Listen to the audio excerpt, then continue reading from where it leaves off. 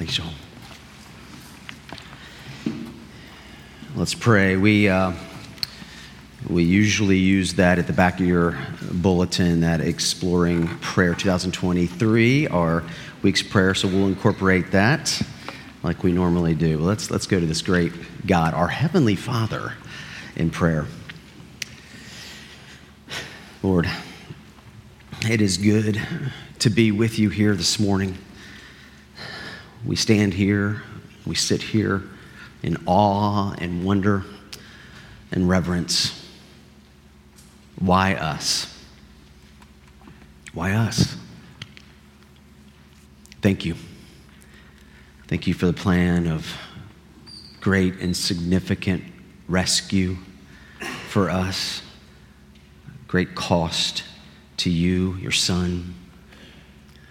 Lord, thank you for your Holy Spirit prompting us, encouraging us, drawing us near you, this throne of grace, where we can indeed find help in time of need. And so we come to you asking, Lord, we want your word, we want your gospel of grace to go forth boldly in this area, in this state, in this country, around this world. That is your desire as well. So, Lord, we want to come alongside you in that and partner. Lord, lead us and guide us, especially in the area of church planting. We're excited about this, even at a local level, at a domestic level, but also internationally. We've spent awesome time with Horace and Frida the last couple of years, and now they're in Athens, Greece, looking to plant a church, working on that. And Lord, we want more folks to be raised up for international church planting, because that's how your word goes forth through the weekly ministering with the corporate congregation there, confessing, praising, and finding help in our time of need. So, Lord, thank you for that. Many here are fathers, and we praise you for that. Some here have had difficult fathers, maybe no fathers. Some have wanted to be fathers. Some have had children die. But Lord, in all of that, you are our Heavenly Father. And so we are thankful and we praise you. That does not diminish the pain that we feel in some of these situations that may be the stories of our lives, but we, one more time this morning, give them to you. We pray that you would heal us, you would grow us, you would encourage us and change us. And we pray this for your glory. In Christ's name, amen. Well, again, happy Father's Day to you. I really do hope you have a great day today. And I know that some of you, like we just prayed, some of you are fathers. Some of you long to be fathers. And some of you had dads that you admire. And some maybe you are longing for that father that you never had, that you wish you had. Well, there is a perfect father. We've talked about him, read about him, sung about him this morning. This is the one who fills our longings and more. He is who I would like to talk about this morning. So in doing so, there are two different groups of you that I would like to humbly address. The first group of people, maybe you do not have a heavenly Father. If that's you, I'd like to introduce you to the only awesome and perfect Father ever. I want to invite you to his family, my family. Don't immediately reject that because you would be in my family. However, I would like for you to be my brother or sister in Christ. And you being in God's family is possible. It's not up to you. It's not up to me. It's up to the most gracious and merciful, the most merciful and faithful, loving Father ever. And I know him. I do. That's an astounding statement. And I desperately want you to know him as well. The second group of people that I want to talk to this morning is those of you who have a heavenly Father. If you're in God's family, you are no doubt in varying degrees of knowing Him, of enjoying Him, of having freedom in Him, of understanding and basking in His deep love for you. Cards on the table, I'm addressing you this morning, every one of you, one way or another. So no matter how good or bad your earthly father was or is, truly, no matter, your heavenly Father is good and better than your earthly father. Your heavenly Father is great, and He is everything that you need. I'm going to connect some dots here. They make an important picture, and I want to do that before I read this scripture in Hebrews chapter 2. Jesus is God. Jesus is the Son of the Heavenly Father, and there's a Holy Spirit involved, the Trinity. You've heard the term, no doubt, but the Spirit seeks to glorify, to make much of the Son, Jesus. And Jesus seeks to glorify, to make much of the Father, His Father. And the Father is pumped about who He is. One substance, three persons, Father, Son, and Holy Spirit. It's a big deal. It's complicated, but it's important. And I believe it's well worth your time to track with me for this short journey that we're on this morning. One of Jesus's goals, his tasks, who He is to provide children for God the Father. So Jesus created these children for the Father, and these children, when they rejected the Father, Jesus was fully willing to save God's children. Save, I know, is a big word, and we're going to talk about that. But for now, I want you to know that all Jesus did, all Jesus went through, He did for His Father. And what His Father wanted in all that was you.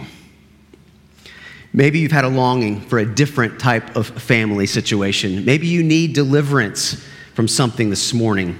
Jesus is the one who will fulfill those needs and that longing that you have. The writer, the preacher here in Hebrews, this book that we have is writing. He's speaking originally to Jewish Christians outside Palestine, probably in Italy in the mid-60s AD. Hebrews 2, verses 1 through 18. Therefore, we must pay much closer attention to what we have heard, lest we drift away from it.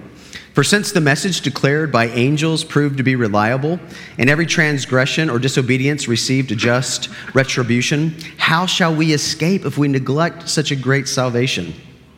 It was declared at first by the Lord, and it was attested to us by those who heard, while God also bore witness by signs and wonders and various miracles and by gifts of the Holy Spirit distributed according to His will. Now it was not to angels that God subjected the world to come, of which we are speaking. It has been testified somewhere, what is man that you are mindful of him? The Son of Man that you care for him? You made him for a little while lower than the angels. You've crowned him with glory and honor, putting everything in subjection under his feet. Now, in putting everything in subjection to him, he left nothing outside his control. At present, we do not yet see everything in subjection to him, but we see him for who a little while was made lower than the angels, namely Jesus, crowned with glory and honor because of the suffering of death, so that by the grace of God he might taste death for everyone. For it was fitting that he, for whom and by whom all things exist, in bringing many sons to glory, should make the founder of their salvation perfect through suffering. For he who sanctifies and those who are sanctified all have one source. That is why he is not ashamed to call them brothers, saying, I will tell of your name to my brothers. In the midst of the congregation, I will sing your praise. And again, I will put my trust in him. And again, behold, I and the children God has given me. Since therefore the children share in flesh and blood, he himself likewise partook of the same things, that through death he might destroy the one who has the power of death, that is the devil, and deliver all those who through fear of death were subject to lifelong slavery. For surely it is not angels that he helps, but he helps the offspring of Abraham. Therefore, he had to be made like his brothers in every respect, so that he might become a merciful and faithful high priest in the service of God, to make propitiation for the sins of the people. For because he himself has suffered when tempted, he is able to help those who are being tempted. This is the word of the Lord. Thanks be to God. Heavenly Father, help us. We want to see you. We want to know you. We bow our hearts before you now. Draw us to yourself. In the name of Jesus, we pray. Amen. The overarching concept of our text today is salvation. But since it's a concept that has lots of nuance and a term really that can be misunderstood, let's break it down. I have just one point for you today. However, it is back and forth. It's got that dynamic, and there are some subpoints. So I just want to be very clear and set your sights and expectations on that. The point we'll consider this morning from this text in Hebrews 2, we will look at what we need and how Jesus fulfilled or fulfills that need. So the four subpoints are: we need deliverance, we need a new family, we need a faithful high priest, and we need a merciful high priest. First, we need deliverance. We need salvation. It's the biblical and the theological term, but I mentioned that it has some baggage with it at times, and maybe even some mistaken connotations. So we'll use the word deliverance. That also checks all of the box as well, and it shows up in our text in verse 15. So who and or what do we need to be delivered from? There are three: death, the devil, and slavery. Verses 14 and 15. Since therefore the children share in flesh and blood, that's you and me, no matter if you have a heavenly Father, he himself, that's Jesus, likewise partook of the same things. When Jesus came to earth, that's what we call his incarnation. So he became man. He took on flesh and blood.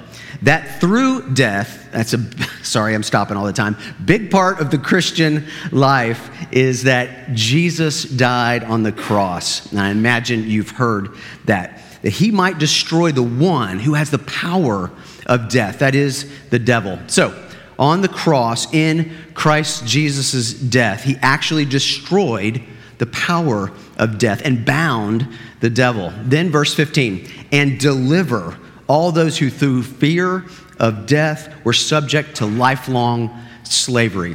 So outside of Jesus, you are enslaved. Ultimately, that's the ongoing, though weakened, power of the devil and the fall of Adam and Eve, bringing sin into the world. That original sin, which is now our disposition without Jesus, it's bondage, it's slavery.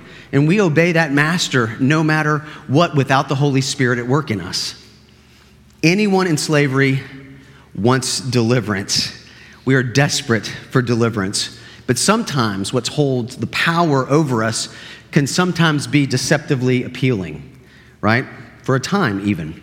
So I have a particularly addictive personality. I cannot speak for everyone, but I've talked to a lot of people, and I know that I'm not alone in this. And even if you don't tend to feel like you struggle with specific addictions, it does not mean that you'll never find yourself addicted or falling into idolatry or slavery that we're talking about.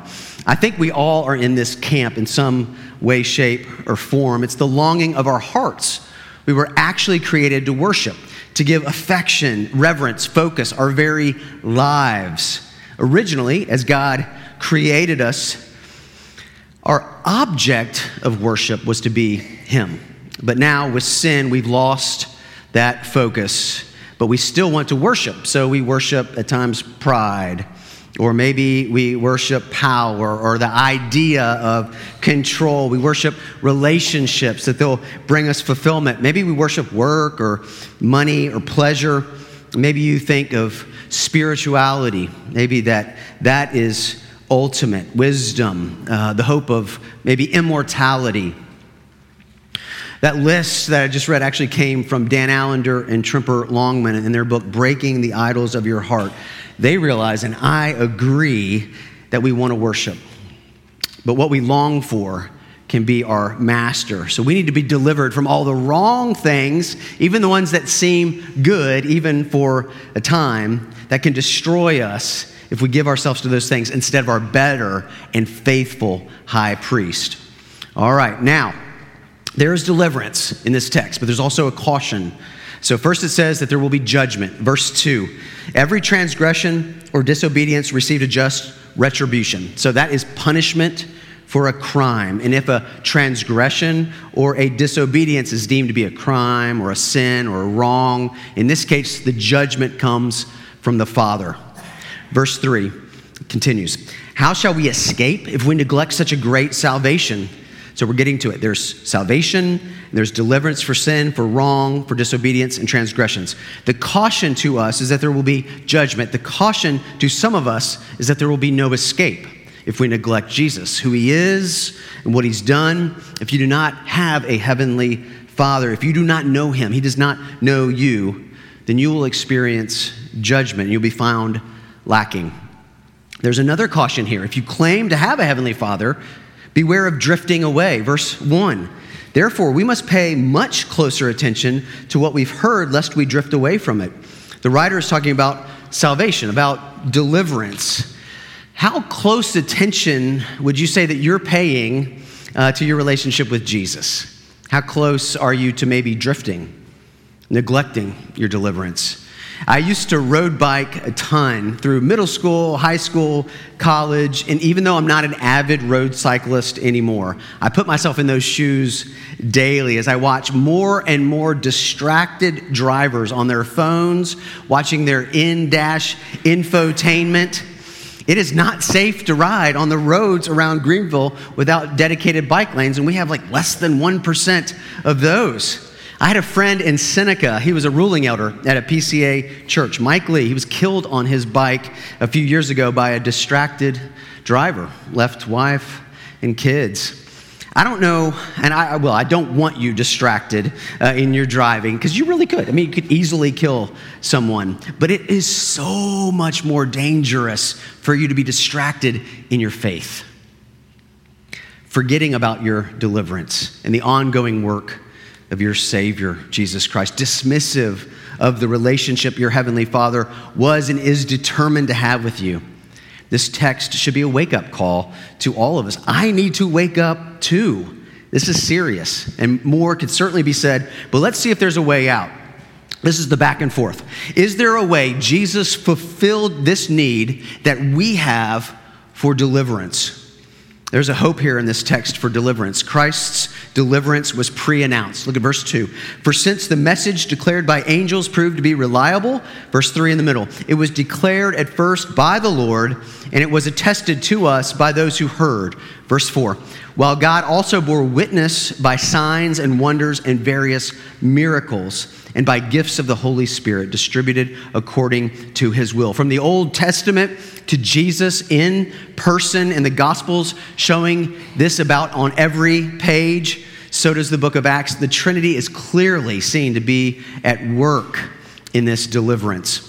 A second way that Jesus fulfilled our need and our Heavenly Father's need for deliverance is that Jesus earned propitiation. It means deliverance for you and for me. Propitiation is the turning away of God's wrath over sin. Verse 17, therefore he had to be made like his brothers in every respect, so that he might become a merciful and faithful high priest in the service of God. This is why it's so important, and I always talk about it, I know, his life, death, and resurrection of Jesus. It's his perfect life. That's what earned him the right as a perfect, sinless man to die for our sins. If he did not live a perfect life, his death would not have done anything for us. Just like if you or me died, it would not merit any one deliverance. Then, as the end of verse 17 says, to make propitiation for the sins of the people. Think about propitiation as hiding behind a metal wall in battle. Those bullets cannot touch you. Jesus is shielding us from God's wrath. Or maybe you're at the aquarium this summer. That shark cannot eat you with the glass separating you. I know moms are always concerned about that. Yep, maybe dads too, we'll see. But that tremendous weight, that power, that flow of water is held back by that glass, and nobody's sure, right? Is it thick enough? I think it is. Jesus stands in our place when God poured out his wrath on our sins, all the sins of every single one of his children, past, present, and future. Jesus was our wall. He's what turned away. He's what deflected. He's what enabled us to remain unscathed by the wrath of God, but it did cost him his life. God's wrath killed his son. God's wrath over our sin killed Jesus. Spoiler alert, Jesus did not stay dead. No, he rose. And here's where the power for you and me comes for our deliverance. We see in Hebrews chapter 2, verse 5, now it was not to angels that God subjected the world to come, of which we are speaking. Again, Jesus was and is big time. He's better than the angels. We looked at that last time when Andy talked about Hebrews chapter 1. Now to Hebrews 2, verse 6, Christ's humiliation. We're going to see that from the text. It has been testified somewhere, what is man that you're mindful of him, or the son of man that you care for him? You made him for a little while lower than the angels. The one who is over everything now is lower than the angels he created. What? Paul Miller, he wrote A Praying Life. I think many of you probably have read that through our year of exploring prayer 2023. I encourage you to pick up another of his excellent books, J-Curve, Dying and Rising with Jesus in Everyday Life. If you're on Hoopla from the public library, give it a listen. But simply summarized, it's dying with Jesus. And in that death, it's moving beyond just revisiting and re-experiencing this daily painful death into a daily intentional descent of love, where in Christ we lose control. We disappear. Mark Reed disappears. And Mark Reed, child of God, brother of Jesus, reappears. You may be familiar with Philippians 2. And in that, it says Jesus had rights. He was in the form of God, but he made a choice. He did not hold on to his rights to the detriment of God's will. In love, he descended. And that's what we do. It's still painful until we see the beauty of it. It takes a minute. Jesus had a right. He made a choice. And then we see Jesus' love. He took the form of a slave. And then his cost. Jesus humbled himself to death on a cross. Jesus' power in defeating death is what delivers us from what would seek to kill us. So Paul Miller would say that we are now in the hinge of the J curve. This is like a J. You see the Jesus curve kind of thing like that. The J curve comes from the Apostle Paul, where the normal Christian life repeatedly reenacts the dying and rising of Jesus. So death is the downward movement, but then the upward movement brings forward this movement, and we rise with Christ. Hebrews 2, quoting Psalm 8 into verse 7, shows Christ's exaltation after his humiliation. You have crowned him with glory and honor, putting everything in subjection under his feet. Now in putting everything in subjection to him, he left nothing outside his control. At present, we do not yet see everything in subjection to him, but we see him who for a little while was made lower than the angels. Humiliation, namely Jesus, crowned with glory and honor because of the suffering of death, so that by the grace of God he might taste death for everyone. There's his exaltation. Paul Miller has this motion with God's children rising with Jesus through the J-curve up in Christ-like power, in a widening perspective, and in the expansion of God's glory. So first point, longest, we need deliverance, and Jesus provides it. Secondly, we need a new family. Family. I don't have to go into all the stats, I don't think. You know that there really is no average, general, normal family any longer. It's not the 1950s. I don't even know if there was a normal, general one there. But there are a lot of different situations out there. Family, right? Holidays can generally be stressful. Studies show there are a greater degree of depression and heightened anxiety when we get together in our families of origin. Why is that? I think there's a track record going on there, right? Generally, they know a ton about you. Bridges have been burned. Advice has not been heeded. You are not them, and they are not you, and neither of you like one another's anything sometimes. I think, too, that sometimes we can get casual with our family, and we say things that we might not normally say to an outsider because they're family, right? Where are they going to go? Family, maybe you don't have kids. You wish you had different kids. Maybe you're a child, and you wish you had different parents.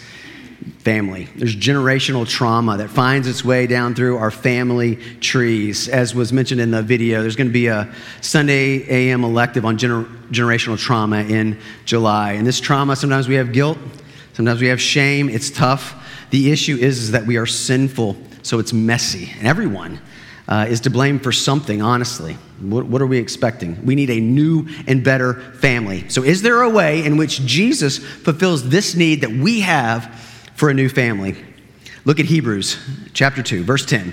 In bringing many sons to glory, sons and daughters or children. Verse 11, for he who sanctifies, that's the Son working through the Spirit. And those who are sanctified, that's God's kids, that's us. All have one source. So Jesus' action is the source of unity between God and his people. We are going to be whole and new and pure one day. Middle of verse 11. That is why he's not ashamed to call them brothers, saying, I will tell of your name to my brothers. Down to verse 13. Behold, I and the children God has given me. Down to verse 16. He helps the offspring of Abraham. Therefore, he had to be made like his brothers in every respect. We got family all up in here, and it's new, and it's better, and it is radical. And it's based on God's kids growing in their love and faith and hope. Did you catch who the family is made up of? God the Father, God the Son, and a bunch of brothers and sisters for God the Son to worship the Father together. The church, the body of Christ, is your new family.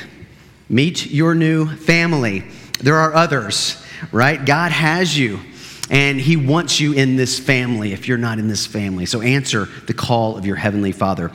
My mom's sister, Marilyn, was one of my favorite people. I'm an only child. During elementary school, I lived a lot of hours away from my grandparents. So Marilyn lived with her parents. She had Down syndrome. Every summer, I would spend at least 2 weeks with my grandparents and my Aunt Marilyn, and some summers a lot more. Marilyn, in the world's eyes, had some challenging limitations, but Marilyn was a great family member to me, and I needed a good one. Marilyn was the first person I drove alone with after getting my driver's license in Pennsylvania. We went to Wendy's for a Frosty. Maybe I drove a teensy bit faster than I should have. Maybe I played music a teensy bit louder than I should have, but she would laugh and giggle the whole time. Marilyn had no choice but to rely on her earthly father, and sometimes her earthly sister, and sometimes when I became her sole legal guardian, her only earthly nephew, me. Marilyn didn't seek to earn our love. She could, however, shout a loud "no" even after she stopped speaking when I was a teenager. But she kept that grin for me until her last days. I knew Marilyn loved me. Marilyn's love toward me was free and came to me simply because I was in her family. Like Marilyn, when it comes to the Father loving me, there's no boasting in my work. I have no righteousness that is my own. I am everything I am because of the union with Christ, his death and his resurrection. Mark Reed disappears, and in Christ, Mark Reed flourishes. First point, we need deliverance that Jesus provides. Second, we need a new family, and Jesus provides her too. Thirdly, we need a faithful high priest to help us with temptation. Outside of Jesus, with no heavenly Father, what verse 2 tells us is that every transgression or disobedience received a just retribution. How shall we escape if we neglect such a great salvation? It's true. Because of indwelling sin, sin is now our natural disposition. We will always deal with temptation to sin. And the bad news is we're going to fail. It comes to us from every angle. But not only that, outside of Jesus, we don't want Jesus. We don't want anything to do with him or his Father or the Spirit. That's what I found to be true through my first 22 years of my life. I did not want God. I did not want Jesus. I wanted control of my life and my choices and my dreams. And near the end of those 22 years, the natural consequences of the control that I wanted, the choices that I demanded to be mine alone, the dreams I had for my life, they ended me up in jail and then expelled from college. James 1, started in verse 13, says, "Let no one say when he's tempted, I'm being tempted by God. No, for God cannot be tempted with evil, and he himself tempts no one. But each person is tempted when he's lured and enticed by his own desire. Then desire, when it's conceived, gives birth to sin. And sin, when it's fully grown, brings forth death. We've talked about our need for deliverance. The three things the text brought out in that were death, the devil, slavery. Temptation is a casual way for Satan, for the devil, to get us there to death. And that's what he wants. Don't have any confusion about it. He wants you dead, not glorifying God. So if he cannot kill you, he will get you enslaved and constantly tempted and giving into that temptation. He wants you isolated. He wants you guilty. He wants you ashamed. If he cannot kill you, this for him is second choice. Mark, please tell me, is there a way in which Jesus fulfilled this need we have for a faithful high priest who will help us with temptation? I'm so glad you asked. Yes, there is.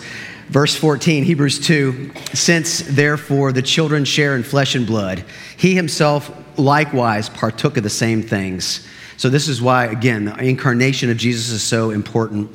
He really took on flesh and blood and became like us, just without the indwelling sin. That through death, he might destroy the one who has the power of death, that is the devil, and deliver all those who through fear of death were subject to lifelong slavery. For surely it is not angels that he helps, but he helps the offspring of Abraham. He helps his new family. Wow, God has planned his deliverance from a very long time. Verse 17, therefore, he had to be made like his brothers in every respect, so that he might become a merciful and faithful high priest in the service of God, to make propitiation for the sins of the people. For because he himself has suffered when tempted. Look at that. Are you kidding me? Jesus suffered when tempted. He did not sin, but it was for sure suffering for him to be tempted in the flesh and blood body that we have. He goes on. He is able to help those who are being tempted. Jesus is a faithful high priest because he lived as a human in flesh and blood and never once sinned. About 33 years, never sinned.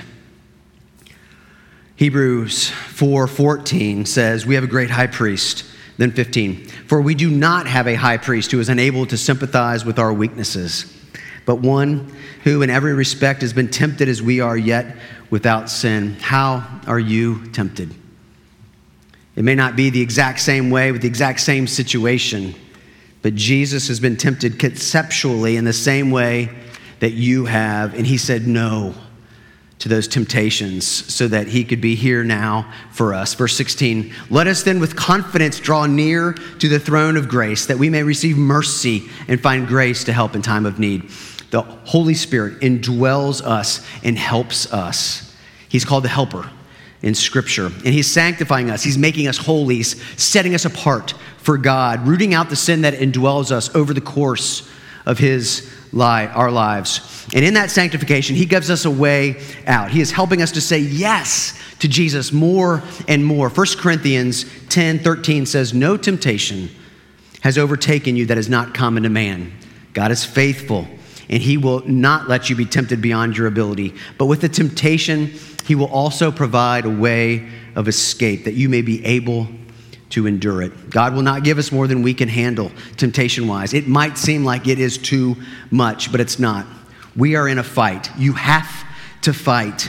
You must go back to your new family. The church becomes a whole new family for us, a new team. We have to get to know one another better. So maybe you join a community group or a journey group. Maybe you just invite folks over to your home for a meal or jump in the backyard. Don't overthink it, but meet folks at a park.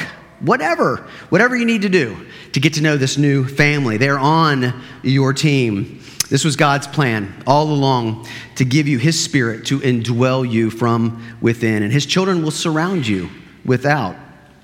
Jesus enables us to draw near to the throne of grace for our help in time of need. With this new family, you have a new brother, Jesus, and a new father. It makes all the difference in the world, I promise. We need deliverance. We need a new family. We need a faithful high priest, and we have all that, but we also need a merciful high priest to help us with forgiveness. Hebrews 2, verse 17. Therefore, he had to be made like his brothers in every respect, so that he might become a merciful high priest in the service of God, to make propitiation for the sins of the people. Jesus is who we need. We need mercy. because we deserve punishment for our sin.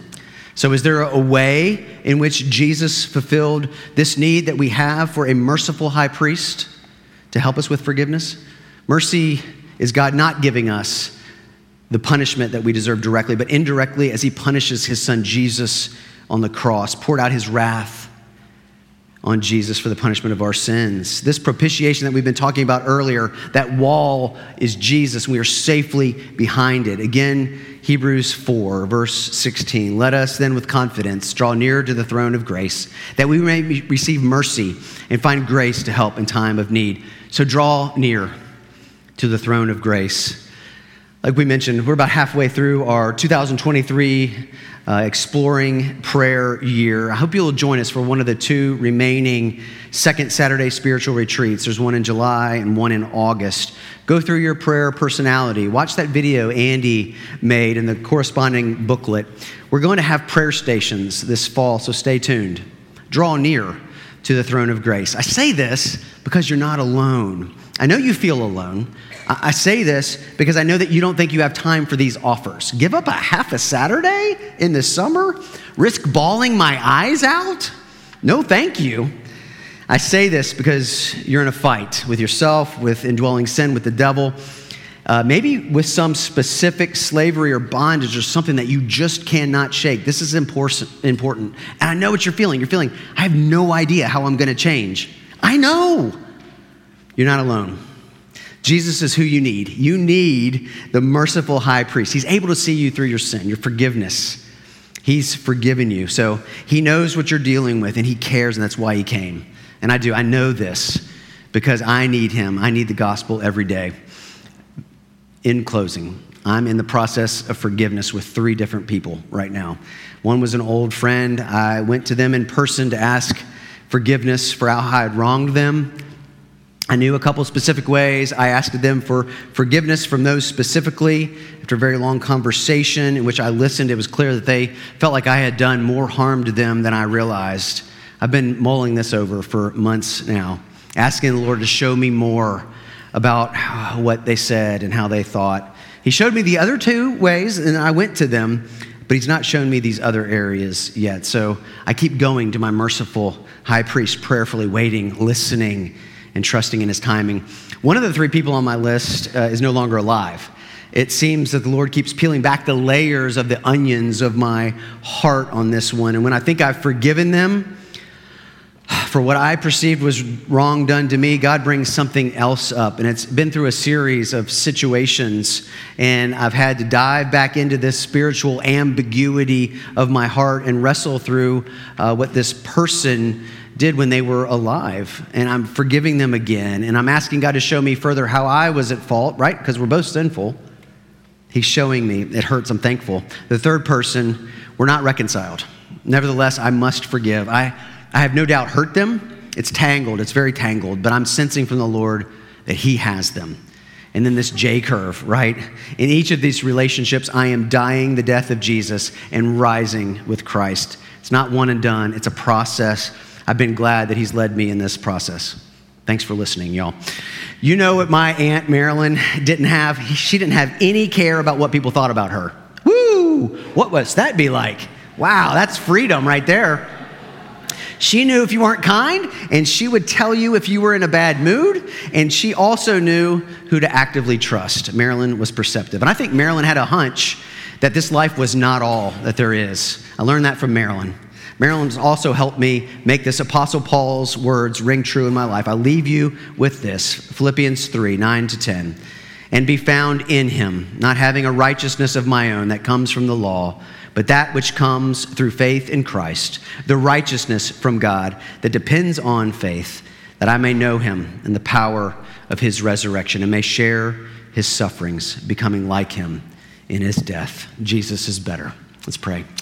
Father, thank you for your word. Thank you to the only awesome, perfect Heavenly Father ever. I want to invite you into his family, my family, but don't be immediately rejecting of that if you're, a little bit hesitant to be in my family. I do want you to be my brother or sister in Christ, though. I do.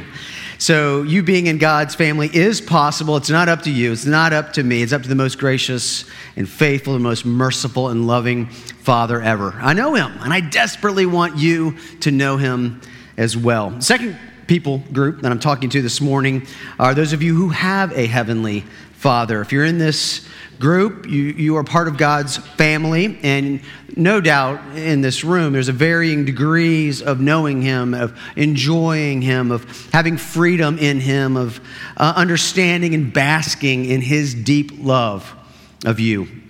So cards on the table. I am addressing every single one of you one way or another here this morning. So no matter how good or bad your earthly father is or was, truly, no matter, your heavenly Father is good and better than your earthly father. Your heavenly Father is great, and he is everything you need. One of Jesus' goals, his task, who he is to provide children for God the Father. So Jesus created these children for the Father, and when these children rejected the Father, Jesus was fully willing to save God's children. Save is a big word. We'll talk about it, but for now, I want you to know that all Jesus did, all he went through, he did for his Father. And what his Father wanted in all of that was you. Maybe you have a longing for a different family situation. Maybe you need deliverance from somewhere. Jesus is the one who will fulfill those needs and that longing. The writer, the preacher here in Hebrews, this book that we have, is writing, speaking originally to Jewish Christians outside of Palestine, probably in Italy, in the mid-60s AD. This is Hebrews 2, 1 through 18. Therefore, we must pay much closer attention to what we've heard, lest we drift away from it. For since the message declared by angels proved to be reliable, and every transgression or disobedience received its just retribution, how shall we escape if we neglect such a great salvation? It was declared at first by the Lord, and it was attested to us by those who heard. While God also bore witness by signs and wonders and various miracles, and by gifts of the Holy Spirit distributed according to his will. Now, it was not to angels that God subjected the world to come, of which we are speaking. It has been testified somewhere, what is man, that you are mindful of him, or the Son of Man, that you care for him? You made him for a little while lower than the angels. You've crowned him with glory and honor, putting everything in subjection under his feet. Now, in putting everything in subjection to him, he left nothing outside his control. At present, we do not see everything in subjection to him, but we see him who, for a little while, was made lower than the angels, namely Jesus, crowned with glory and honor because of the suffering of death, so that by the grace of God he might taste death for everyone. For it was fitting that he, for whom and by whom all things exist, in bringing many sons to glory, should make the founder of their salvation perfect through suffering. For he who sanctifies and those who are sanctified all have one source.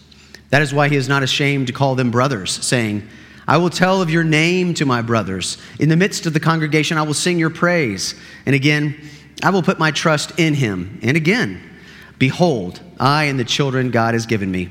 Since therefore the children share in flesh and blood, he himself partook of these same things, that through death he might destroy the one who has the power of death, that is the devil, and deliver all those who through fear of death were subject to lifelong slavery.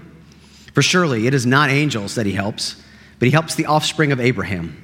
Therefore he had to be made like his brothers in every respect, so that he might become a merciful and faithful high priest in the service of God to make propitiation for the sins of the people.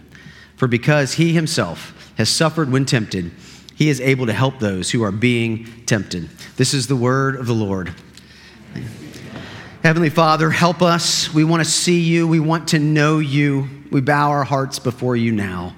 Draw us to yourself. In the name of Jesus, we pray. Amen. The overarching concept of this text this morning is salvation. But since that concept can have lots of nuance and the term can be misunderstood, let's break it down.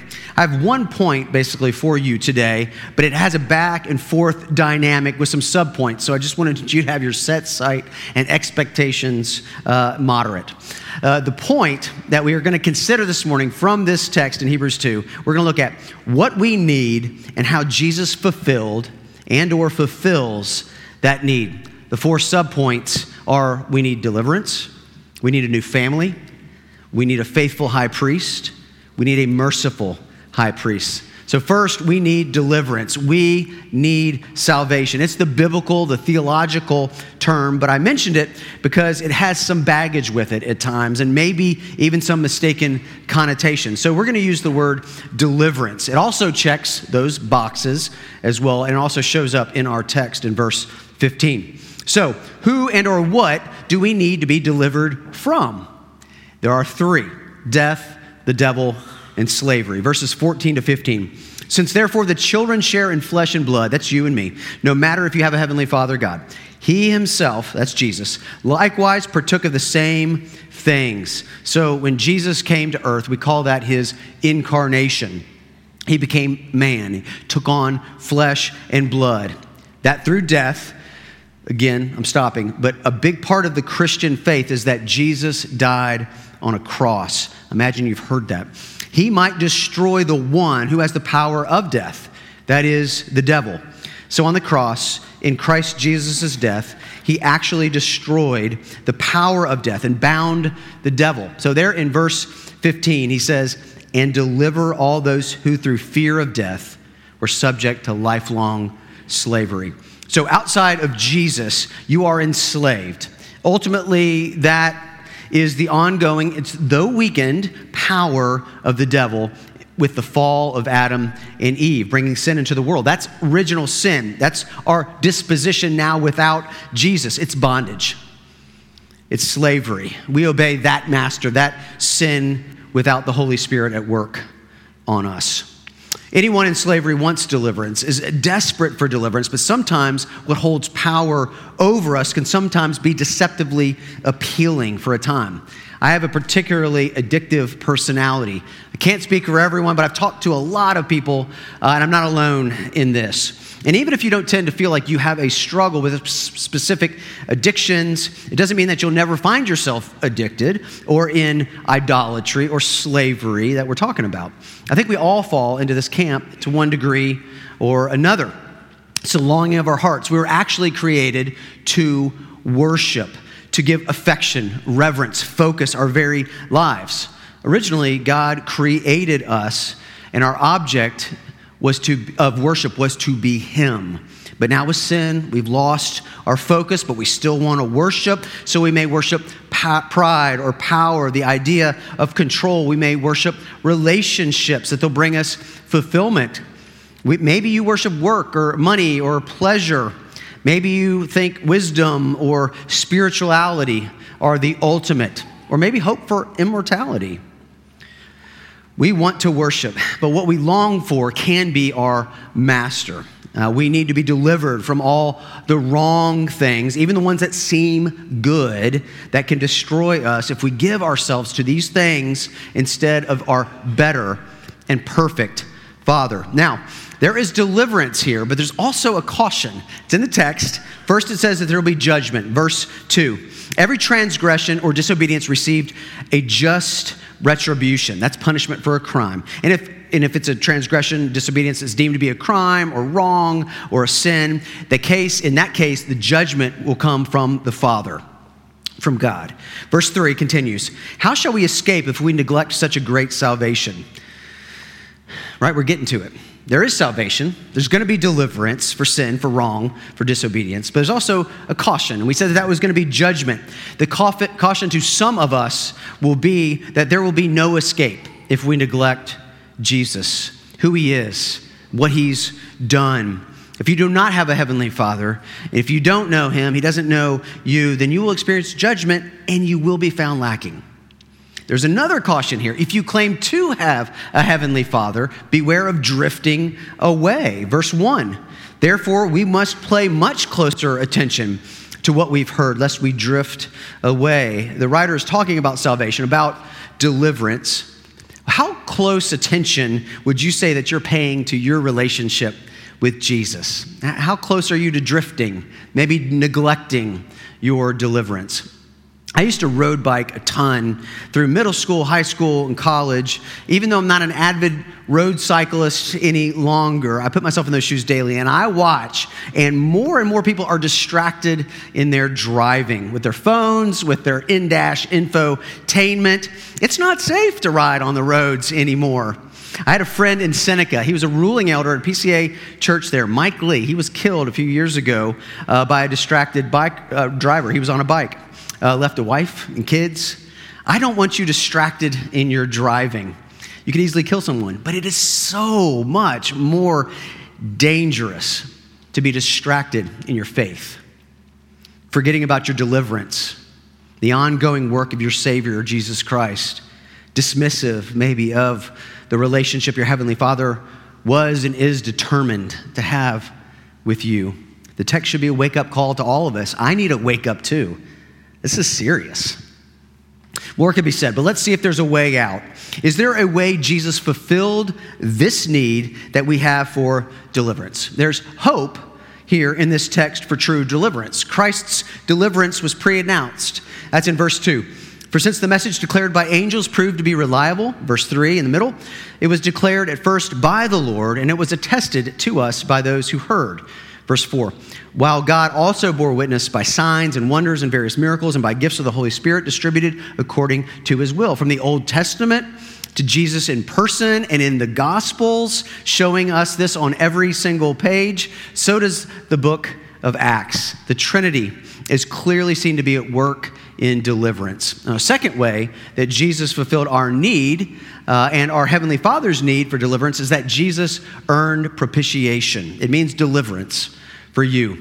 Propitiation is the turning away of God's wrath over sin. Verse 17, therefore, he had to be made like his brothers in every respect, so that he might become a merciful and faithful high priest in the service of God. This is why it's so important to talk about the life, death, and resurrection of Jesus. His perfect life is what earned him the right as a perfect, sinless man to die for our sins. If he did not live a perfect life, his death would not have done anything for us. Just like if you or me died, it would not merit anyone deliverance. Then, at the end of verse 17, it says, to make propitiations for the sins of the people. Think about propitiation as hiding behind a metal wall in a battle. Those bullets cannot touch you. Jesus is shielding us from God's wrath. Or maybe you're at an aquarium this summer, right? That shark cannot eat you with the glass separating you, right? The glass holds back this tremendous weight, power, flow of water and natural predators too. Jesus stands in our place. And when God poured out his wrath over our sins, all the sins of every single one of his children, past, present, and future, Jesus was our wall. He turned away. He deflected. He enabled us to remain unscathed by the wrath of God. But it did cost him his life. God's wrath killed his son. God's wrath over our sin killed Jesus. Spoiler alert, he did not stay dead. He rose. And here's where the power for you and me comes for our deliverance. Paul Miller, he wrote Praying Life. Many of you have read that during our Exploring Prayer Year 2023. If you like that, I would encourage you to pick up another one of his excellent books, J-Curve, Dying and Rising with Jesus in Everyday Life. If you're on Hoopla, and you're from the public library, give it a listen. But simply summarized, it's dying with Jesus. And in that death, it's moving beyond just revisiting and re-experiencing a daily painful death into a daily intentional descent of love. So in this, in Christ, we lose control. We disappear, right? Mark Reed disappears, and Mark Reed, child of God, brother of Jesus, appears. You may be familiar with Philippians 2. Jesus had rights. He was in the form of God, but he made a choice. He did not hold on to his rights to the detriment of God's will. And in love, he descended, and that's what we do. It's so painful until we see the beauty of it. Jesus had a right. He made a choice, and then we see Jesus's love. He took the form of a slave, a servant, and then his cost. He humbled himself to the point of death on a cross. Paul Miller would say that we are now in that hinge of the J curve. If you're looking at me, right, the J looks like Jesus J curve. So comes from the Apostle Paul. It's just the normal Christian life, repeatedly reenacting the death and rising of Jesus. Death is that downward movement, but then the upward movement begins and we rise with Christ. Hebrews 2, quoting Psalm 8, into verse 7, shows Christ's exaltation after humiliation. You have crowned him with glory and honor, putting everything in subjection to his feet. Jump down to verse 9. But we see him who for a little while was made lower than the angels, that's his humiliation, namely Jesus, crowned with glory and honor because of the suffering of death, so that by the grace of God he might taste death for everyone, his exaltation. Paul Miller has this motion with God's children rising with Jesus through the J curve, up in Christ's power, in a widening perspective, with more of God's glory being seen and known. So first point, we need deliverance, and Jesus provides it. And secondly, we need a new family. I don't have to go into all the stats. I know there's really no average, general, normal family any longer. This isn't the 1950s. And even then, I don't know that there really was a normal family. There are a lot of different situations out there. Family, right? Holidays, they can be so stressful. Studies show that we are in general higher degrees of maybe depression or heightened anxiety when we get together with our families of origin. Why is that? I think our track record a little bit. They generally know a ton about us. Bridges have been burned. Advice has not been heeded, right? You're not them and they are not you. And neither of you like one another's anything, sometimes. I think, too, that sometimes we can get casual with our family. We say things that we might not normally say to a regular old outsider because it's family. Where are they going to go? The issue is that we're sinful, so it's messy. And everyone is to blame for something, honestly. What were we expecting? So we need a new and better family. Is there a way in which Jesus fulfills this need that we have for a new family? Look at Hebrews chapter 2, verse 10. In bringing many sons to glory. Verse 11, for he who sanctifies, and those who are sanctified all have one source. That is why he's not ashamed to call them brothers, saying, I will tell of your name to my brothers. Down to verse 13. Behold, I and the children God has given me. Down to 16. He helps the offspring of Abraham. Therefore, he had to be made like his brothers in every respect. We got family all up in here, and it's new, and it's better, and it's radical, and it's based on God's kids growing in their love, in their faith, and in their hope. Did you catch who this family is made up of? God the Father, God the Son, and a whole bunch of brothers and sisters for God the Son to worship the Father together. The church, the body of Christ, is your new family. So meet your new family. Brothers and sisters, could be your future brothers and sisters in Christ. My mom's sister, Marilyn, was one of my favorite people. I was an only child, and during elementary school, I lived a lot of hours from my grandparents. But Marilyn lived with her parents. She had Down syndrome. Every summer, I would spend at least 2 weeks with my grandparents and my aunt, and some summers a lot more, even throughout the year. But Marilyn, in the world's eyes, had some challenges, some challenging limitations. But Marilyn was a great family member to me, and I needed a good one. Marilyn was the first person I drove around with after I got my driver's license in Pennsylvania. We went to Wendy's for a Frosty. Maybe I drove a teensy bit faster than I should have. Maybe I played the music a teensy bit louder than I should have. But she would laugh and she would giggle the whole time. Marilyn had no choice but to rely upon her earthly father and sometimes her earthly sister, and sometimes when I became her sole legal guardian, her only earthly nephew. Marilyn didn't seek to earn our love, but she could still shout a loud no even after she stopped speaking when I was a teenager. So she was there. She kept that grin for me until her last days. I know Marilyn loved me, and Marilyn's love for me was free. It came to me simply because I was in her family. like Marilyn, when it comes to the Father loving me, there's no boasting in my own work. I have no righteousness that is my own. I'm everything I am because of my union with Christ in his death and in his resurrection. Mark Reed disappears, and I in Christ flourish. First point, we need deliverance that Jesus provides. Second, we need a new family, and Jesus provides her too. Thirdly, we need a faithful high priest to help us with temptation. Outside of Jesus, with no heavenly Father, what verse 2 tells us that every transgression or disobedience received a just retribution. How shall we escape if we neglect such a great salvation? That's true because of indwelling sin. Sin is now our natural disposition. We will always deal with temptation to sin. The bad news is we fail. Through the first 22 years of my life, I did not want God. I did not want Jesus. I wanted control of my life and my choices and my dreams.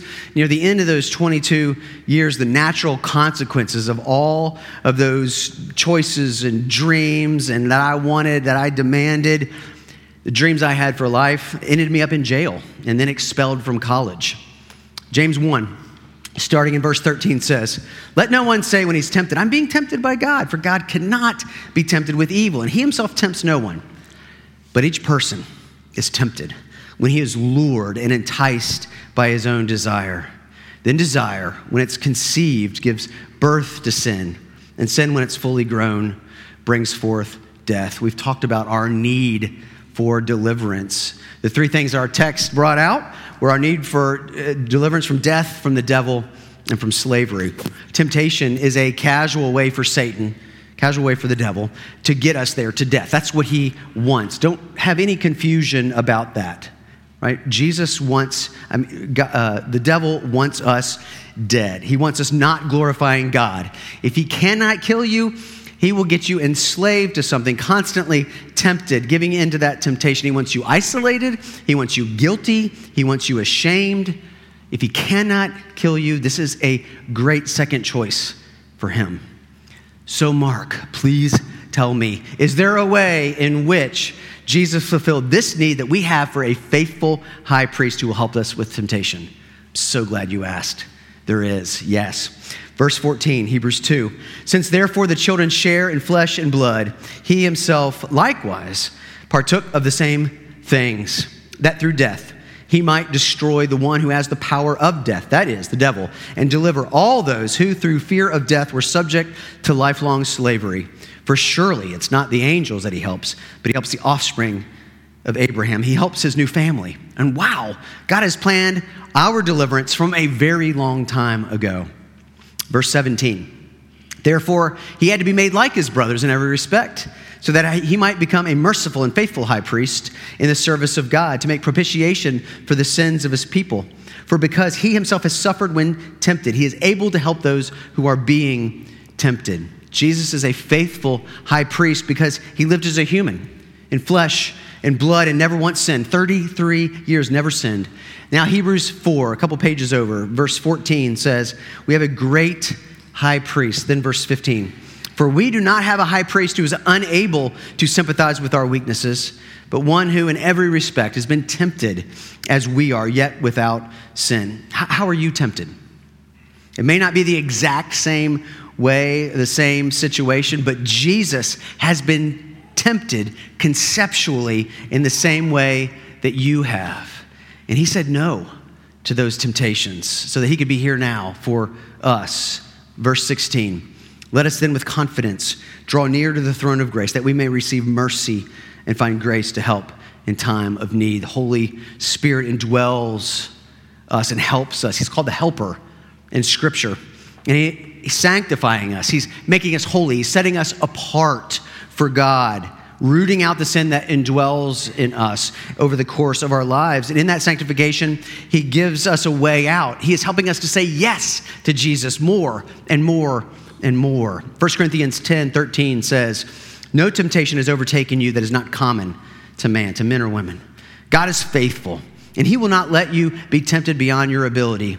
But with the temptation, he will also provide a way of escape so that you may be able to endure it. God will not give us more than we can handle, temptation-wise, right? It might seem like it's too much, but it's not. but we're in a fight. You have a fight. You must go back to your new family. Join a community group. Join a journey group. Invite folks over to your home. Hang out in the backyard. Go to a park. Something. Just get to know your new family. We need deliverance. We need a new family. We need a faithful high priest. And we have all of that. But we also finally need a merciful high priest to help us with forgiveness. Hebrews 2, verse 17. Therefore, he had to be made like his brothers in every respect, so that he might become a merciful and faithful high priest in the service of God to make propitiation for the sins of the people. Jesus is who we need. We need mercy because of the punishment that we deserve for our sin. So, is there a way which Jesus fulfilled this need that we have for a merciful high priest who will help us with forgiveness? Yes. Mercy is God not giving us punishment directly, but indirectly as he punished his son Jesus on the cross. He poured out that wrath on Jesus, the punishment for our sins, that propitiation that we were talking about earlier.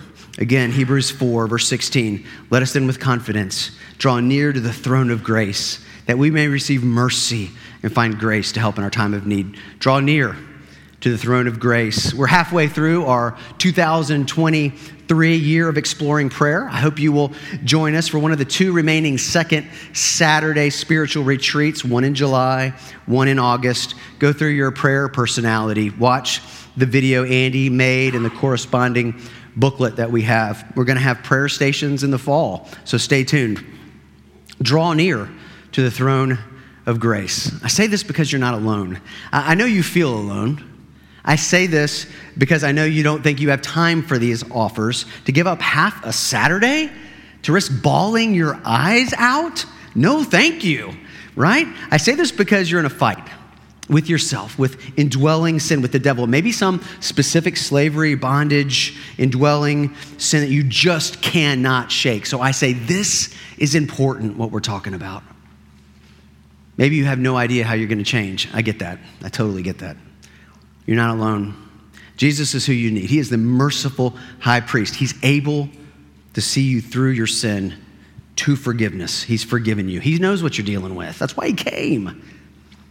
And I know, because I still need him in the gospel every single day. There's 3 different people that I'm in process of forgiveness with right now. One was an old friend. I went to them in person and to ask them forgiveness for how I had wronged them. And I knew a couple specific ways, and I asked forgiveness for those specifically. And after a very long conversation in which I listened, it was very clear that they felt that I had done far more harm to them than I had realized. I've been mulling this over for months, asking the Lord to show me more about what they said and what I had done. He showed me clearly the other 2 ways that I went to them about, but he hasn't quite shown me this. So I just keep going to my merciful high priest, prayerfully waiting and listening and trusting in his timing. One of the 3 people on my list is no longer alive. It seemed that the Lord keeps peeling back the onion of my heart, those layers one by one. When I think I've forgiven them and for what I perceived was done wrong to me, God brings something else up. It's been through a series of situations, events, and I've had to dive back into that prayerful ambiguity of my heart and wrestle through what this person did to me when they were alive and forgiving them again and asking God to show me further how I was at fault, right? Because we're both sinful. He's showing me it hurts. I'm thankful. The 3rd person, we're not reconciled. Nevertheless, I must forgive. I have no doubt hurt them. It's tangled. It's very tangled. But I'm sensing from the Lord that he has them. It's that J curve. In each of these relationships, I am dying the death of Jesus Christ and rising with Christ. It's not one and done. It's a process. It's daily. It's throughout the day. I've been glad he's led me through this process. Thanks for listening to me. My Aunt Marilyn didn't have something. She didn't have any care about what people thought of her. Can you imagine that? That would be awesome. That would be freedom. She knew if you weren't kind. She knew if you were in a bad mood, but she also knew who she could actively trust. Marilyn was perceptive. And I think Marilyn also had a hunch that this life was not all that there is. I learned that from Marilyn. So Marilyn has helped me make the Apostle Paul's words ring true in my ears. So I'm going to leave them with you from Philippians 3, 9 to 10.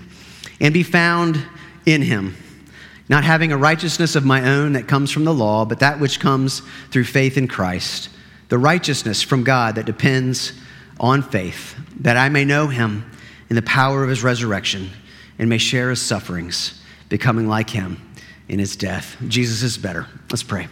Father, thank you for your word.